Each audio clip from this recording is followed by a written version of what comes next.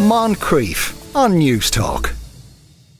Now, no doubt you've heard about how 3D printing can be used to create objects, but that technology can be extended to food as well. Researchers at Columbia University have figured out how to print a cheesecake. We're joined from there by Jonathan Blutinger. Good afternoon, Jonathan. How you doing? Describe the process, because, you know, people would probably know that you have to use these very small nibs to print all these things together. So do you take the ingredients for a cheesecake and then sort of liquefy them?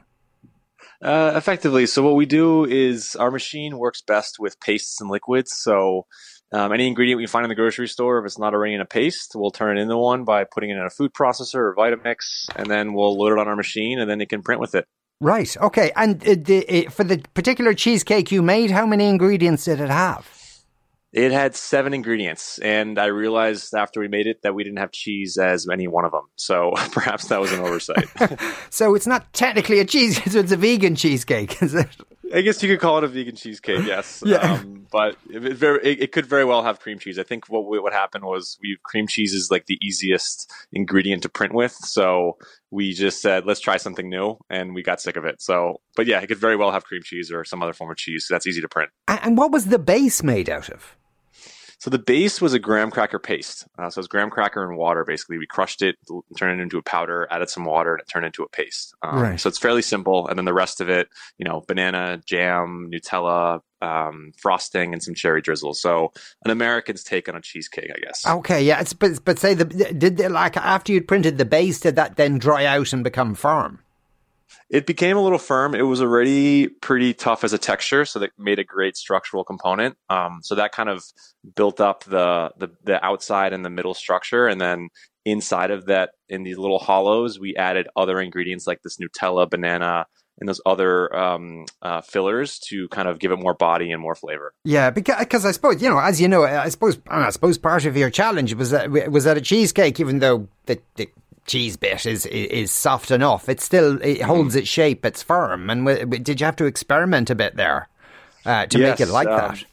Yeah, it took a number of iterations. It took a lot of, and this is something we show in our paper, which we show the bad in order to appreciate the good, which I think is really important. So there weren't any shortage of failures. Yeah, but does it indicate to you that maybe there's certain sorts of foods that might lend themselves more to 3D printing than others? Yes, I think right now it's slightly limited in that it's mostly paste, but what we've been working on are designs for different tool cartridges that can do powders, liquid sprays. Really, it runs the gamut. So we're trying to make this as extensible as possible, but we realized also through this process that our software is a big hurdle. So, just changing a few numbers here and there in how we actually program our machine can make a huge difference of whether or not you have a success or a failure. Yeah, but does it indicate advantages that, the advantages of making food with 3D printers as opposed to, making medical supplies, etc.? Yeah, I mean, it definitely gives us a lot of implications about what this technology can do. I think what we realized through this process is once you add software into the process, you can do a lot in terms of nutrition control.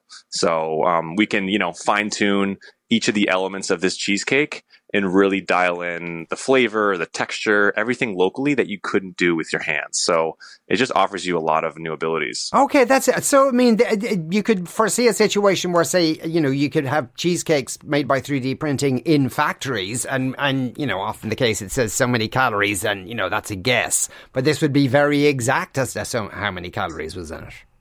Exactly. I mean, usually whenever you go to a restaurant or a fast casual dining place, it's usually you get to only have what the kitchen serves. So it's, and you often, you might know the ingredients, but you don't actually know the micro and the macronutrients. So in a weird way, this actually provides you a much more transparent process and brings you closer to the food.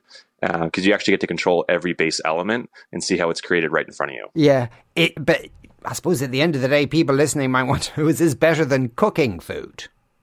Well, I don't want to make it seem as though I'm going to replace chefs anytime soon. I think there's a place, as a chef myself, I think there's a place for humans in the kitchen, and there's something to be said about love in the food. So I think it's not going to be able to make a pizza or a burger better than you'd be able to, but I think it's going to be able to make things that we haven't had before. So it'll be able to kind of create new flavor textures, and experiences just by reimagining what we're used to. Though theoretically, could you make a burger, for instance, from 3D printing? You could. It would take you a lot longer than a conventional burger. Yes. But I think what I would try to do as a food designer for this machine, for this robot, is to, look at the ingredients of a burger and perhaps layer them in a different way, because you have millimeter precision and control. So you can, layer a little bit of bread with a little bit of, of the meat, with a little bit of the veggie maybe, in an interlaced pattern and create this new flavor texture and flavor tasting experience. Right. You kind of follow what I'm saying. But you would have to kind of get the meat and turn it into something small enough to get through the nib. Yeah, but I mean, ground beef is already in that texture form. So really, a burger is a form of a printed food. It's just in a solid patty. Did you eat it? We did. We tried it, and it was pretty good. I mean, it definitely was on the sweeter side. I think for my I'm a little bit of a sweet tooth, but it was definitely heavy on the graham cracker. So perhaps a couple more iterations, but at the very least, it was, it looked really nice, and it just kind of shows how this can progress. Yeah. So when you, for the one you ate, how long did it take to print it?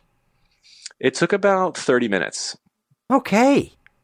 So it's not totally out of the ordinary. Okay, so I'm seeing parties in Columbia University, and you're whipping up, cheesecakes and that's right, brewing your own beer, and yeah, maybe that's where we have to that's where maybe we have to bring in our Irish connections. Okay, good one, good, nice one, Jonathan. That's science, all right. What are you going to make next? So our machine right now we're working with can print with up to 18 ingredients, so more than double the amount of our previous one where this paper was presented around. And we're working on somewhat of like a 3-course meal, which we can develop on this machine, cook it as well, bring in the lasers. So really just kind of push the envelope and see how far we can push this, because we know this is coming, and it's a revolution that's kind of slowly pervading its way commercially. So I think it's important people know what they can do with this technology so they can start using it. Jonathan, thanks a million for speaking with us today. That was Jonathan Blutinger there, a food robotics engineer and PhD from Columbia University's Creative Machine Lab.